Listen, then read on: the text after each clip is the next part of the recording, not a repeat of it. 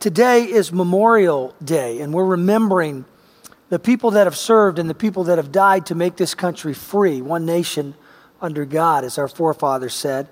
If you have served in the military branch in any capacity, either now serving or in the past, would you please stand right now? We want to thank the Lord for your service. Could you do that? Let's thank the Lord for these men and women. Bless you guys. Thank you. Thank you so much. Appreciate your service so much to put your life on the line for us, for our children, and to make sure this is a place where people can have freedom of religion. I really, really appreciate you. I want you to take a look at the screen for a moment as well. These are the Oregon service members who've been killed in action this year, people from Oregon. Please take special notice of the last one listed there, U.S. Marine Corporal Matthew Lemke from Tualatin, Oregon. You may have seen that in the papers, but he died earlier this year. And I want to pray especially for his family today. But would you do this? Pick somebody out. Pick a family out. Because I tell you, this year they died, and you know they're hurting today on Memorial Day, these families. Would you pray for them? Someone on that screen as I pray as well. Let's pray. Father, thank you for these that have gone before, that have died, Lord, so that we could have peace in our country and freedom of religion, freedom, Lord, of the press, freedom to follow our own hearts and desires and pursue what you would put on our hearts. I ask that you would bless those, Lord, that are still living, that stood, that served so that we can have this freedom. And Lord, for these that have died for this purpose, I pray that you would be with their families today. I pray that they would know your peace. I pray that they could find your love and your embrace on this day. And Lord, especially for the Lemke family in this area, would you just touch them in a special way today? Would you let them know, Lord, that you love them? And God, I pray that they'd get a sense that we all love them and we're all grateful for what Matthew did and how he sacrificed his life for our freedom. Praise you, Lord, for this day and these people in Jesus' name. Amen. Today I'm in the last sermon of the series entitled Influence. It's really a series about leadership. But not all of us are leaders in the sense of people following us directly every day, but every one of us can be leaders with our influence. Today I'm ending this series with a sermon entitled God Gives Leaders. I want to couch what I'm saying today in this. Christian leadership is not restricted to the church or within the church walls, but it's equally effective in the marketplace. Here's what I mean by that. Christian leaders are needed in companies and places all over the world beyond the walls of the church. It's essential to have Christian leadership beyond the church for these companies, for the military, for all these areas that leaders serve. It is not restricted. Christian leadership is not restricted to pastors and missionaries. I like this definition of Christian leadership that goes for the church and beyond the church. Christian leadership is moving people to follow God's agenda. That's what Christian leaders do in the church and beyond. Let's pray. Father, come now by the power of your Holy Spirit and teach us. Lord, I don't want this to just be a talk. I want it to be a sermon. Lord, I want it to be preaching that is attended by your Holy Spirit. So I yield my heart and my life. Lord, I've written down words that I feel like you've given me, scriptures, but God, I pray you'd lead me and guide me according to your will for those perfect words that you'd say to your servants today. Let it be, I pray, in Jesus' name. Amen. 3 thoughts about leadership today that I have for you. And the first is this: God gives the gift of leadership. In Romans 12, most people refer to these as the motivational gifts, gifts that are given to a life. They're on a life, whether saved or unsaved, in some of these cases. But look what it says in verse 6 of Romans 12. We have different gifts according to the grace given us. If a man's gift is prophesying, let him use it in proportion to his faith. And here's the gift I want to focus on today. If it is leadership, let him govern diligently. Another version would say, let them govern, because there are men and women leaders as well. In the Bible, God chose Deborah to be the judge over Israel. So women are used, and women have this gift in the same way men do, a gift of leadership. Now, according to the profiling and tests that are taken for gifting, and secular tests as well as Christians reveal that most people don't have the gift of leadership. There's only about 30% of the people in society who would have this gift of leadership, according to the testing. I don't know if that percentage is right on, but I'll tell you this. Be careful when you choose a leader. Be careful if you want to go to a place of leadership, because not everybody has the gift of leadership. It is a gift given by God. All of us can lead for moments. All of us can influence at key times, and it can be brought to bear that we would lead in some way. But the gift of leadership is uniquely given by God for people to govern. And we're going to talk about that some today. Not govern independently, not govern all by themselves, but decision-making, leadership has wisdom attached to it that comes from God with special gifting. So, just because someone's in your workplace who's a nice person, who's extremely productive, and is a good example, and has a word of wisdom every now and then, that is not enough to sweep them into leadership. Because you can do all those things without having the gift of leadership. The gift of leadership, again, something given by the Lord, and it's wonderful when His servants use this gift to bring His love into various settings and His wisdom. Secular companies have been embracing, this might surprise you, but there are timeless truths about Jesus and the Word of God that secular companies are now embracing even though they know not God. They're realizing that Jesus was a great leader. They're realizing that when the principles of this Word are followed, even if you don't know God, if you apply the wisdom in Proverbs, the wisdom of this Word, your company's going to be blessed. Your life's going to be blessed. You won't be saved because the only way to be saved is to accept Jesus Christ as your personal Savior, it says in Acts 4:12. There's only one name given unto men, and it comes from heaven, Jesus Christ, and that's how we're saved. But these timeless truths work in business. Listen to what Henry and Richard Blackaby say in their book, Spiritual Leadership, concerning secular companies. Leadership authorities find that doing business in a Christian manner, regardless of whether one is a practicing Christian, is good for business. Today's leadership gurus are writing books that appear almost Christian. Now listen, these books are written by people who aren't Christians. Book titles such as Jesus, CEO, Management, Lessons of Jesus, Servant Leadership, Love and Profit, Leading with Soul and Encouraging the Heart sound like they ought to be shelved in a Christian college, not in the office of a corporate CEO. So the world is figuring this out too, that there's something about this book, there's something about Jesus that brings success in life when those truths are followed. Let's look at an example in the Bible as we talk about the timeless truths of the Bible. Let's look at a leader named Joseph.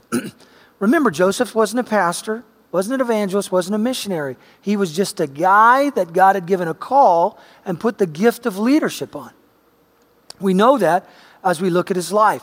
Remember how much hardship he went through with false accusations and sold out by his family and put into slavery and thrown into prison. And yet he comes out in a wonderful fashion to help lead a nation. He starts to work with the Pharaoh of Egypt. The Pharaoh of Egypt was an unbeliever. So he's serving in a company or in a government that does not follow God, that does not know God. And yet he's swept into power. He interprets a dream, and God gives Joseph the wisdom as a leader to know that they should store grain, to know that they should develop a food distribution system because there would be famine in the land that was coming, even though there was plenty now. And we see how God used him in Genesis 50:20. He was talking to his brothers who had sold him out, and he said, "You intended to harm me, but God intended it for good to accomplish what is now being done, the saving of many lives." In secular companies, in secular settings, beyond the walls of the church, God uses Christian leadership all the time to bless people. Why? Because he's a God who loves. He's a God who longs to draw people to himself. He's a God who longs for people to be blessed. He's a good God, and Christian leadership is used in secular settings all the time. The very best model in the world for leadership, the very best leader to ever walk this earth was Jesus Christ. Hebrews 13:20 talks about this great leader, Jesus. the Lord and Savior. Now may the God of peace, who brought up from the dead our Lord Jesus, the great shepherd of the sheep. He's the chief shepherd. There's no shepherd that is over Jesus. All pastors, spiritual leaders of any sort are under the great shepherd. It says in verse 21, may he equip you with all you need for doing his will. Well, if he's the greatest leader to ever walk the earth, then he's our model to look to for leadership, whether in the church or beyond the walls. Let me tell you what characterized his entire ministry.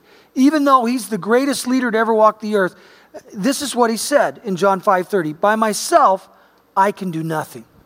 So there's Jesus pointing the way to the Father, saying, I can't do it by myself.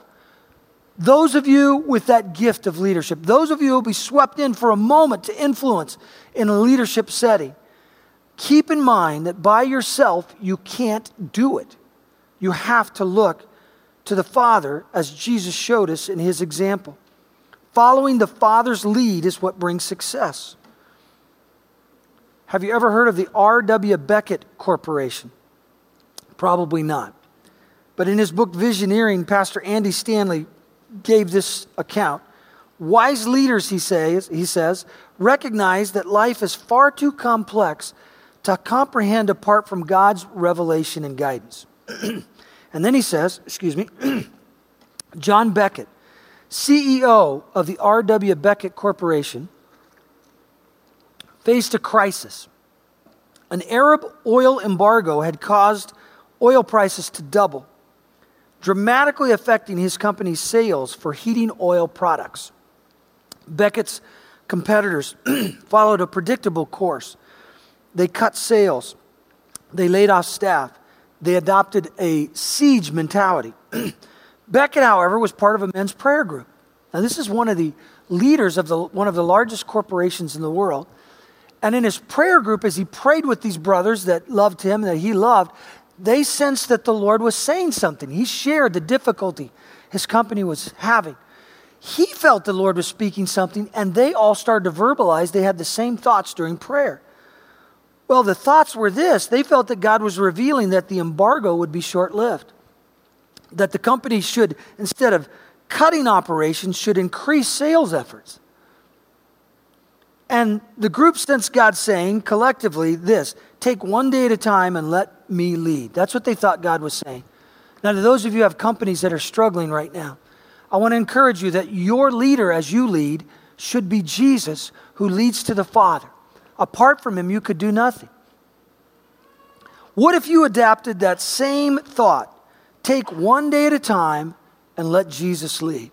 It's a really good place to start right now, wherever you are. Take one day at a time and let Jesus lead. Get up every morning saying, what do you want to do, God? And you may not realize it, but the Holy Spirit will quicken your heart as you're humbling yourself, asking for Jesus' help. He'll give you wisdom how to speak to a worker, wisdom about direction. And if you're not careful, you'll take all the credit yourself.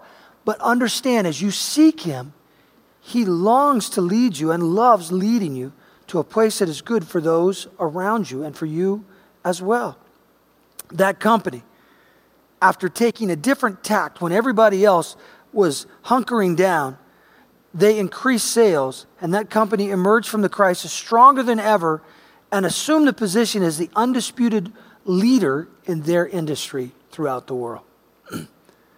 Hey, this leadership thing, this following Jesus as a leader is very important outside the walls of the church. Vision was born out of a revelation from God for these guys, not a textbook. Not a crisis management natural approach, but God was leading.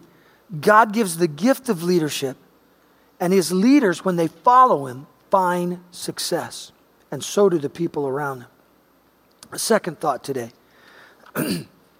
God gives specific assignments and empowers certain leaders to accomplish his will.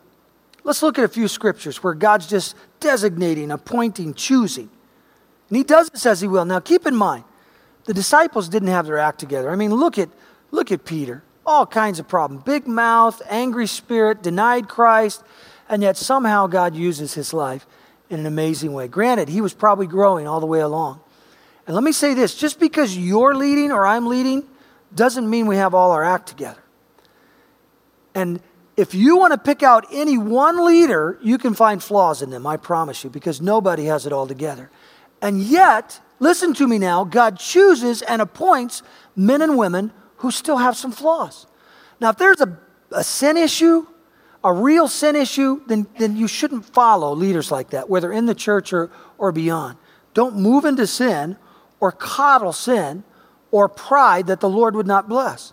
However, look at this. When it comes to just normal men and women, he appointed 12 in Mark 13. These are the apostles now, designating them apostles that they might be with him and he might send them out to preach. Acts 19, it says, the Lord said to Ananias, go, this man is my chosen instrument. It's talking about Paul. So he designated, appointed in Mark 3. He chose in Mark 9. And then one of the greatest leaders of all time in the world was Moses, who led a whole nation to deliverance, delivered a whole nation under the leadership of God Almighty. In Exodus 3:9, here's a guy who had killed somebody earlier in his life. And some people might think that disqualified him for spiritual leadership. But he was trying to protect someone when he did it. And even though he had these flaws, Exodus 3:9, and now the cry of the Israelites has reached me, God said, and I have seen the way of the Egyptians are oppressing them. So now go, I am sending you. So God chose a specific guy for a specific reason, for a specific task to bring about his will. God chooses whom he chooses. You wouldn't choose some of the people he chooses for various reasons, but he chooses. Here's an example of a fella in our fellowship who's a leader, Jeff Groth. He's not here today, but he's the chief of police in Sherwood. Moved into leadership there in 2008, but he's always studied leadership and he has the gift of leadership. I've hung out with him and talked with him. And just the way he thinks and the way he talks, the gift is inherent. It's resident there. The Lord's put it in him. And he's a wonderful Christian brother who got into power as a Christian leader in a secular place. I say Christian leader because he's a leader who loves Jesus from his heart. Here's his account that I had him write down. I wanted you to know how the Lord has used him in his setting. Jeff said, one of the first things that happened was I discovered just how desperate people were to have somebody there. I want to interject this. The chief of police that had been there for a number of years before him was rarely in the office, just a couple of times within the last couple of years, operating and functioning from outside with calls, but not coming in and relating with people. He said, even before my official first day on the job, while I was moving some items into the office after hours, some of the officers greeted me and said how good it was to have a chief again. A very odd statement. It became obvious to me that they had been neglected for some time. As a result of this, I began creating intentional opportunities to spend time with people, whether at coffee, in the office, or at department meetings that we started having. During these meetings, I would ask questions, let people talk, or just laugh. As we got together, we got to know each other better and establish relationship. One of the first things I did, he said, was to bring on a police chaplain that I had known for several years and knew was an evangelical Christian. So he could assist in the healing and cultural change, and they needed healing. Here's why. Before he arrived, one of the officers in Sherwood walked into that city building, put a gun to his head, and killed himself while all of his peers were around him. That suicide devastated some lives. And here's what he says about that. At one of the department meetings, the subject of the officer who committed suicide came up. The suicide happened some 5 years before, in 2003. And yet, as we spoke about it, some were visibly shaken.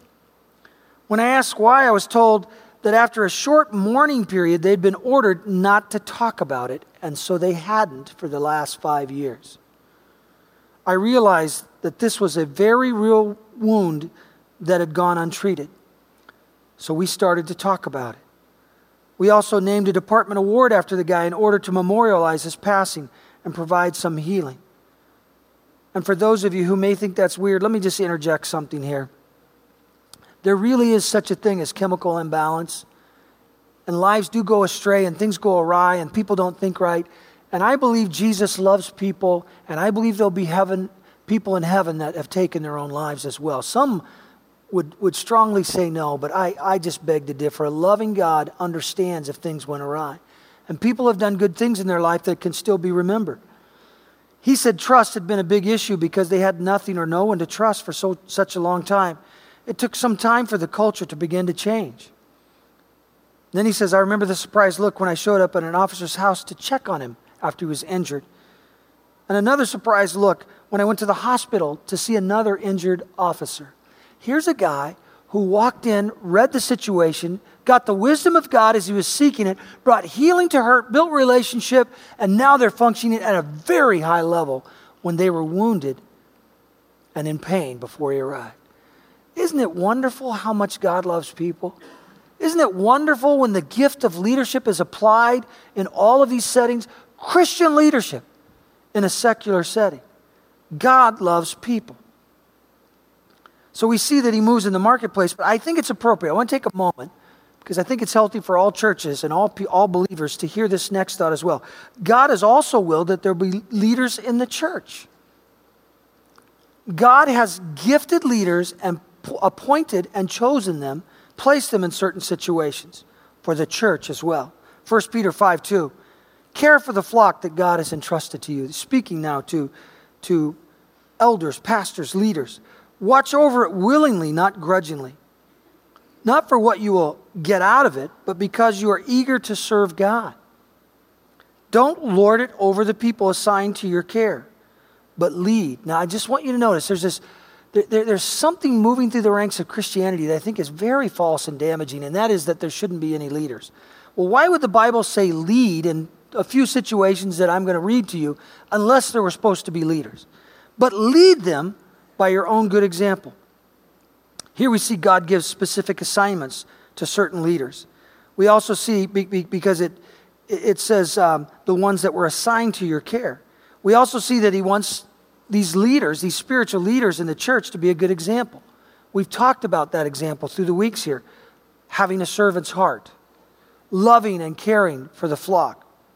Not dictating or forceful. Jesus didn't force anyone. He's our example. Pure in heart. Humility with a heart to grow. Let me stop there for just a moment. And although I believe that the position the Lord has called me to is very much servant leadership, I understand that there's a responsibility put on me that comes from the Lord. And interestingly enough, I hope it's the same for you. I try to take my cues and my leadership from the Lord. I really want to please him more than anyone else because I have to give an account someday. Now, I would just say to you that as I've led here in the last 17 years, I can think of a half dozen times or more that I think I made a bad decision. I think I didn't do it just right. And as I look at that, I wish I did everything just right. I wish I never made any mistakes. But I think I've made some as a leader. And yet, it's something that the Lord has called me to. Leadership is decision making. Just like you in the marketplace, I probably won't get it all right all along the way. But here's what I tried to do. If I get it wrong, I try to walk humbly, learn from the experience, and say I'm sorry to people when I make a mistake. Because I believe that's what God would have me to do. And yet, even though we have leaders like myself who don't have it completely all together, and really the truth is, if we're honest, none of us do, even the best leaders in this world, even with all those flaws of the leaders I spoke of earlier in the Bible and the mistakes that I've made, it is obvious in the Bible that God has chosen leaders to lead, make decisions, and influence for his purposes. It's obvious. Look at Hebrews 13:17. Obey your leaders and submit to their authority. Now, again, I just want to point out, leader is in the Bible. That's a spiritual leadership that it's talking about. They keep watch over you as men who must give an account. Again, the account is not so much to you that's talking about. It's to God. Then it says this. I really think it brings to light here something people don't know. Whether it's your boss, your teacher, your professor, your coach, whatever it may be, leaders have feelings too. They're real people who hurt just like everybody else does, just like you do. Obey them so that their work will be a joy, not a burden, for that would be of no advantage to you. Some would say, well, I don't want to follow any leader. Well, I understand that some people have been hurt. I understand that there should be confirmation and key decisions being made, and no one should be out there on their own, a maverick doing only what they want to do. That there's a compilation of hearts and leadership and consensus that's appropriate at times. Proverbs 15:22 says this: plans go wrong for lack of advice. Many advisors bring success. So it's important for every leader to listen, to learn. And yet, at some point, and here's what I want you to catch, at some point a call has to be made by somebody, whether out there or in here. Let me talk about what the Lord's given me here. Did you know there's probably 20 or 30 lobbying groups in this church? I mean, people don't think of that. A leader has a 40,000-foot view. The number one question for me is not how that department is doing, or that class, or those people. The number one question that I ask God is, what do you want for Horizon Community Church? That is the number one question. Well, listen, we've had to have some layoffs. Probably wasn't a great feeling for the people who got laid off, but living within our means is a stewardship principle. As Truman, the president, said, the buck stops here. Sometimes you have to make a call for the good of the whole that no one else really wants to make. Sometimes what's good for the church isn't good for a department. But the good of the church overall is it's the 40,000-foot view that a leader must take and move forward doing what he feels the Lord would have for the good of the whole. You may say, well, I know a leader who failed once, so I don't want to follow any leader ever again. And I leave with you the great wisdom of Pastor Roger Lavassa, if that's the way you feel, who said in our meeting this week, are you going to stop eating because you had one bad burger? He's got great wisdom when it comes to food analogies. He's just right in there. Hey, you don't throw the baby out with the bathwater. If they're supposed to be leaders according to the Word of God, here's what I would say. Find a leader that you can believe in and get in and get behind them. Now, I'm not just saying that to you, for me. There are people who listen to the podcast. There are people who are visiting today. Find a leader that you can get behind and then get in there and serve. Leadership is not a topic that is easily discussed in America's current environment.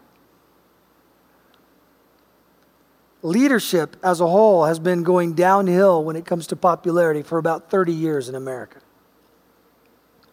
But it's still a principle of God's Word. He still gifts people to lead. Probably the best modern day equivalent that would help Americans, where we get this principle, we don't get it in very many places. Honestly, we don't. We struggle with it because we're just taught independence and do what you want to do. Makes sense in the military, but people don't like that. A lot of people don't like it. But here's an equivalent that really helps us understand. Coaching. It seems like everybody seems to get the whole coaching thing. So let's talk about that for a moment. Coaching. I've lived in this realm of athletics for a number of years in my life. I stopped playing sports at about 23 and went 18 years, played 2 sports in college. Understand a little bit about being a coach and having a coach. How would things work out if every player, let's talk basketball, on the floor just did whatever they wanted to do? Just let them, hey, nobody's going to tell them what to do. They just do whatever they want to do. I'm telling you, it wouldn't go that well. You might win a few, but collectively you're just going to have a ton of losses, even if you have talent on the floor. What if Phil Jackson, the coach of the Lakers, had a bunch of other assistant coaches calling out different plays, getting players on their side, and told a few to do what he wanted, but the rest wouldn't listen, and they were listening to all these coaches? You know what would happen there? Anarchy, chaos, and mutiny is what that's called. And it won't go well. At some juncture, a guy has to listen and collectively, or a lady, make a call. And it's necessary. And if you have several head coaches, it doesn't go well. I remember a scenario as I coached basketball here in this city, 5th grade boys. And it wasn't one of the competitive leagues, so the kids just learning, and I really had fun. My son was on the team at the time, and a little guy came through the line, and I was teaching him how to do a layup. So they're all learning, foundational fundamentals here. And to do a layup, you always go off the inside leg, the leg closest to the hoop, and the outside leg and the arm go like a puppet on a string. They go up together. So I was taking players one at a time, setting them under the hoop. They weren't running, but just say, lift your leg, now put it up together, and then on the third or fourth time, I'd have them shoot it so they could just get the feel of it. So it learned to be natural for them. And we'd gone through several students, and it went just fine. We came to this one little guy, and I said, now, just lift your leg, and he just sat there and looked at me. I said, okay. I thought he didn't understand, so I explained again, now just lift your leg like this, and he wouldn't do it. And I called his name. I said, just lift it up. And he said to me, so all the other boys could hear, he said, I don't like it when people tell me what to do. And I kind of laughed myself because I found that amusing. And I said, son, what if you thought about it as me helping you and not telling you what to do? Now, I just want to give you that thought for leadership for a moment. What if you restructured your thought to not someone telling you what to do, but someone helping you with a gift that God has brought to bear in the situation because they've been called into that setting? So what if you just thought of it as me trying to help you? He sat there for a moment, and I said, now lift your hand. He goes, again, he said, I don't like it when people tell me what to do. Well, that's fine if it's, they're telling you to do drugs and wrong things, but we're just trying to accomplish something for a purpose here of actually blessing the boy. So I said, well, why don't you just sit down over there and we'll finish out on our own there. And he just sat on the side the rest of the way. Another time, I didn't say this in first service, we came to a time where we were doing conditioning. And that means you run lines. They call them sweet 16s and suicides and all these other things to get kids in shape. So fourth quarter, that's where you win it, And he just said, I don't want to run. He was back with that attitude. And I never was mean to this boy because he was very amusing to me. I just found it funny from where I came from in athletics. It did not compute to him. He said, I don't want to run. I said, okay, you don't have to run. Why don't you sit over there? And then I said to the boys, now, we're all going to run extra today because we need to be in better shape because you had to play everybody in this 5th grade league because Adam won't be in shape when we get out there. We have to make up for it. So since Adam's not running, we're all going to run more today. And the players said, hey, get over here. And so peer pressure, he got up and we ran. And he and I had a little talk with his parents, and I told his parents how I liked him, and I was just trying to help him. And his parents said, hey, son, work with him. And he did after that. But we have to be careful. We hurt the collective whole because we're just doing what we want to do sometimes. In terms of leaders that hurt, I heard this story about one of the great leaders from Faith Center in Eugene, a Foursquare church that is a great church, really one of the great churches in the Northwest, has been for a number of years. Roy Hicks was the pastor at the time. He has since passed away. He died in a tragic plane crash at a fairly young age. But Roy Hicks Jr. came up on a Sunday morning like this, in a setting where worship had just happened. He was just walking up and would start to preach like I did this morning. But here's what he said. And someone who was present at a meeting told me this happened. He got up and said, you know what? Somebody here has been criticizing and just doing dumb stuff behind the scenes, and I'm upset. And I'm just not, my spirit is not right to preach today, so we're just going to cancel service and we're all going home. So he didn't preach. He just prayed and everybody left, and people are going, what in the world? Who's doing that? Here's the deal. You can upset your pastor who hurts too. Upset the singles pastor who hurts just like you hurt. Here's the deal. Hurt people. Why would you want to and I want to read the scripture again. Just to let you know, obey them so that their work will be a joy, not a burden, for that would be of no advantage to you. God gives spiritual leadership as a gift to bless you. Be careful, whether in this church or beyond, to rough up an elder, a pastor, a leader in a class, whatever it may be. They've been given authority. They're doing their best.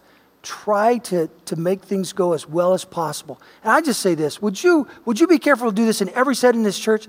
Don't criticize publicly a leader in any class setting or any pastor. If you have something to say, you come to me personally, and I'll be happy to hear it. You go to the pastor. You go to the one that you have the trouble with. Hey, listen, church, this is great teaching that'll bless a church. You go to the person that you have the problem with and work it out. Did you know most of the trouble in the body of Christ is just misunderstanding? Meeting after meeting after meeting, when people will get together and talk it out, hearts are just misunderstood, hugs happen, the Lord moves, the Holy Spirit moves, and everything settles down. That's God's way. Well, he gives us leaders. Let's be a blessing to all the leaders around here. It is a scriptural principle. God gives that gift, and he calls people into those positions. Third thought for you today, God's purpose in giving us leaders is to bless and cover us. I wanted to bless that little boy and teach him some skill, and he didn't understand when I was teaching him that basketball move. And God wants to bless you with leaders. Think of the story of Gideon. Judges 6:12. The angel of the Lord appeared to him and said to Gideon, now this is a guy who's hiding out because he doesn't want to get hurt. And the angel of the Lord says to him, mighty hero. I just want to say to you, you would not choose some of the people God chooses. You just wouldn't.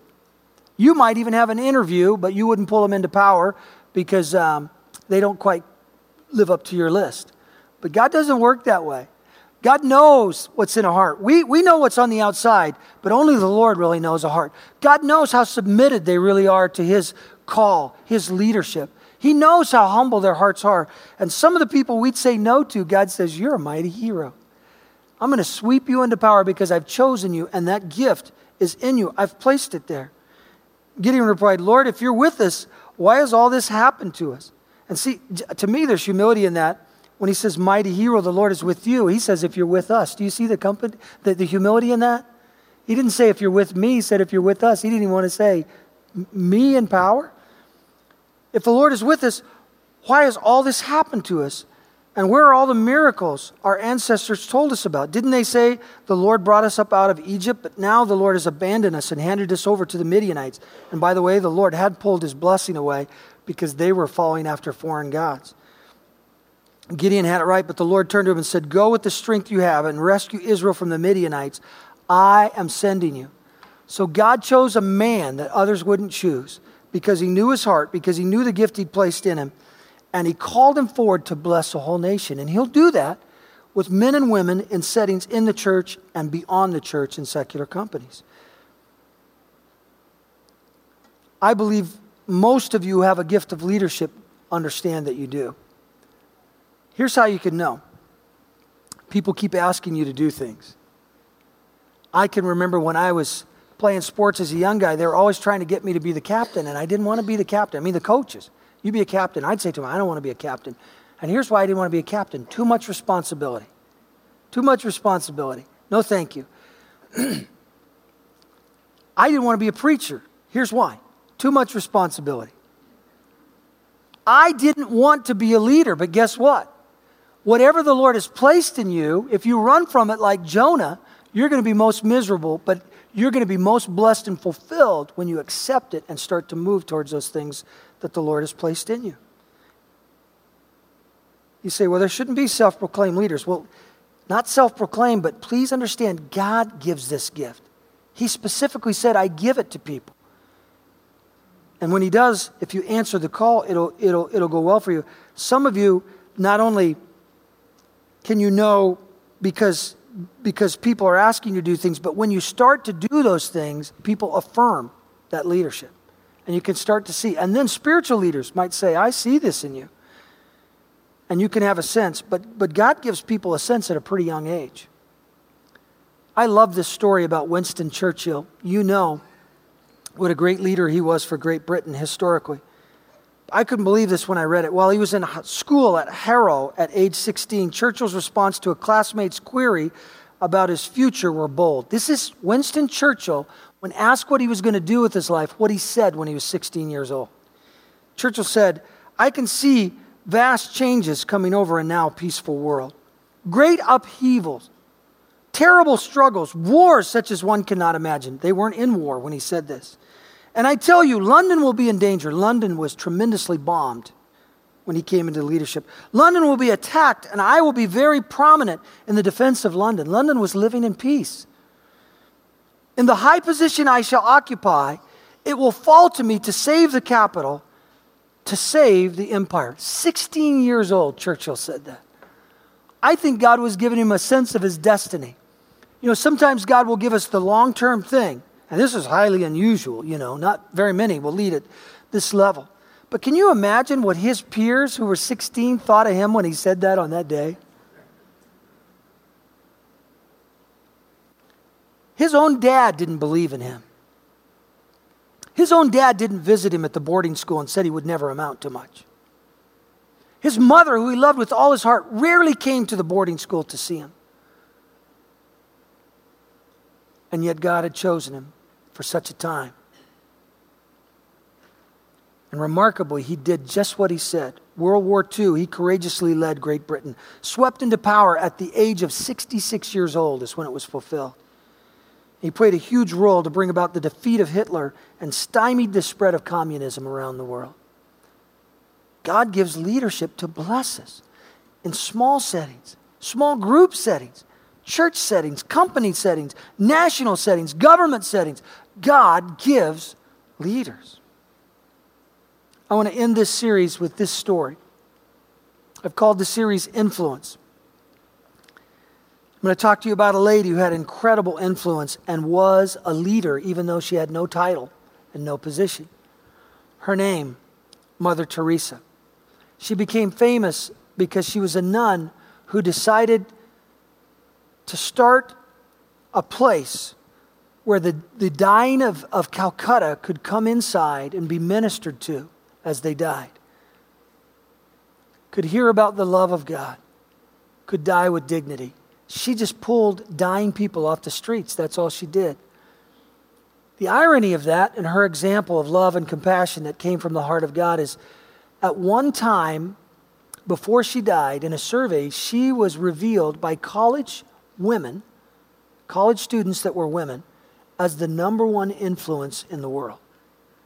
No title, no position, but leading by example. Every one of us can lead by example. Every one of us can be an influence if we carry these attributes that we've talked about: love, a servant's heart, listening to God, following. Writer Peggy Noonan writes this about Mother Teresa, and I want to read you her account. Noonan says, it was the National Prayer Breakfast on February 3rd, 1994 at the Hilton Hotel, and there were 3,000 people there. I was at a national prayer breakfast about 7 or 8 years ago. Karen and I were. President Bush spoke. I was in that very room with 3,000 people. As a matter of fact, I remember telling Candace, she was pretty little at the time, I said, honey, I'm going to be having breakfast with President Bush next week. And she said, well, tell him I said hello. I said, well, there's going to be a few thousand people with me. I'm not sure I can get to him. But we were in that setting, so I could see the room. But I didn't see this. But here's Noonan's account, who attended. She said, most of official Washington was there. By tradition, the President of the United States and the First Lady always attend. And on this day, Bill and Hillary Clinton were up there on the platform, as were Vice President and Mrs. Gore. There were also a dozen other important senators on the platform, Supreme Court justices as well. The audience, Noonan says, was composed of liberal Democrats, conservative Republicans, and moderates of all persuasion, and they all loved Mother Teresa. But as the speech continued, it became more pointed. And here's Noonan's exact quote from Mother Teresa. Mother Teresa said during her speech, I can never forget the experience I had in the sitting room, where they kept all these old parents of sons and daughters who had just put them into an institution and forgotten them, maybe. I saw that in that home, these old people had everything. Good food, and when you live in Calcutta, to have these things is a big deal. Good food, comfortable place, television, everything. But everyone was looking toward the door. And I did not see a single one with a smile on their face. Mother Teresa said, I turned to a sister and I asked, why do these people who have every comfort here keep looking toward the door? Why are they not smiling? Mother Teresa said, I'm so used to seeing the smiles on our people. Even the dying ones smile. And sister said, that is the way it is nearly every day. They are hoping that the son or the daughter will come to visit them. They are hurt because they are forgotten. Mother Teresa continued, but I feel that the greatest destroyer of peace today is abortion. Because Jesus said, if you receive a little child, you receive me. So every abortion is the denial of receiving Jesus, the neglect of receiving Jesus. Well, there was silence in the room, cool, deep silence, Noonan said. A cool, round cavern for several seconds. And then applause started on the right-hand side of the room and spread and deepened. And now the room swept with people applauding. And they would not stop. They applauded for 5 or 6 minutes. That's a long time in that setting. But not everyone applauded, Noonan said. The president and the first lady seated within a few feet of Mother Teresa on the platform were not applauding, nor were the vice president and Mrs. Gore. They looked like seated statues at Madame Tussauds, she said. They glistened in the lights and moved not a muscle, looking at the speaker in a determinedly semi-pleasant way. Now, Mother Teresa, she says, is not perhaps schooled in the ways of world capitals and perhaps did not know that having said her piece and won the moment, she was supposed to go back to the airier, less dramatic assertions that all would agree on. Instead, she said this, abortion is really a war against the child, and I hate the killing of the innocent child. Murder by the mother herself. And if we accept that a mother can kill even her own child, how can we tell other people not to kill one another? Any country that accepts abortion, Mother Teresa said, is not teaching its people to love one another, but to use any violence to get what they want. This is why the greatest destroyer of love and peace is abortion, she said. Mother Teresa now spoke of fighting abortion with adoption and of telling hospitals and police stations and frightened young girls, and this is a direct quote, it's on the screen for you. This is what Mother Teresa said. Please don't kill the child. I want the child. I'm telling you, I believe that's the very heart of God. I want the child. Give me the child. I'm willing to accept any child who would be aborted and to give that child to a married couple who will love the child and be loved by the child. Perhaps she didn't know or care that her words, as they say, weren't bringing healing, but they were divisive. Dividing not only Protestant from Catholic, but Catholic from Catholic. It was also unhappily unadorned, explicit, and impolitic, Peggy Noonan says, and it was wonderful, like a big fresh drink of water, bracing in its directness and its uncompromising tone. You see, when the truth is spoken out of a heart and a life that's been lived in love, influence takes place. Mother Teresa seemed neither to notice nor to care as she finished her speech to a standing ovation and left, just as she had entered, silently, through a parted curtain in a flash of blue and white. She could do this, of course, because she had a natural and unknown authority. She had influence. This word, the truth of Jesus Christ, when we live it out, when we live out what we believe in word and deed, influence for God's kingdom follows. Some of you might say, I don't know if I can do that. I don't know if I can love and stand up for truth in settings. It's a lot to bear, but whatever the Lord calls you to, He will equip you for. I believe that there are going to be many leaders that rise up from here. There are many leaders in this church that are functioning. There are many that are functioning in leadership beyond. But some of you will rise to leadership levels that are staggering. And if you will lead with love from a servant's heart, with humility, if you will hold to the truth and speak it with love, influence will happen for the kingdom. Judges 6:16, the Lord said to Gideon, I will be with you.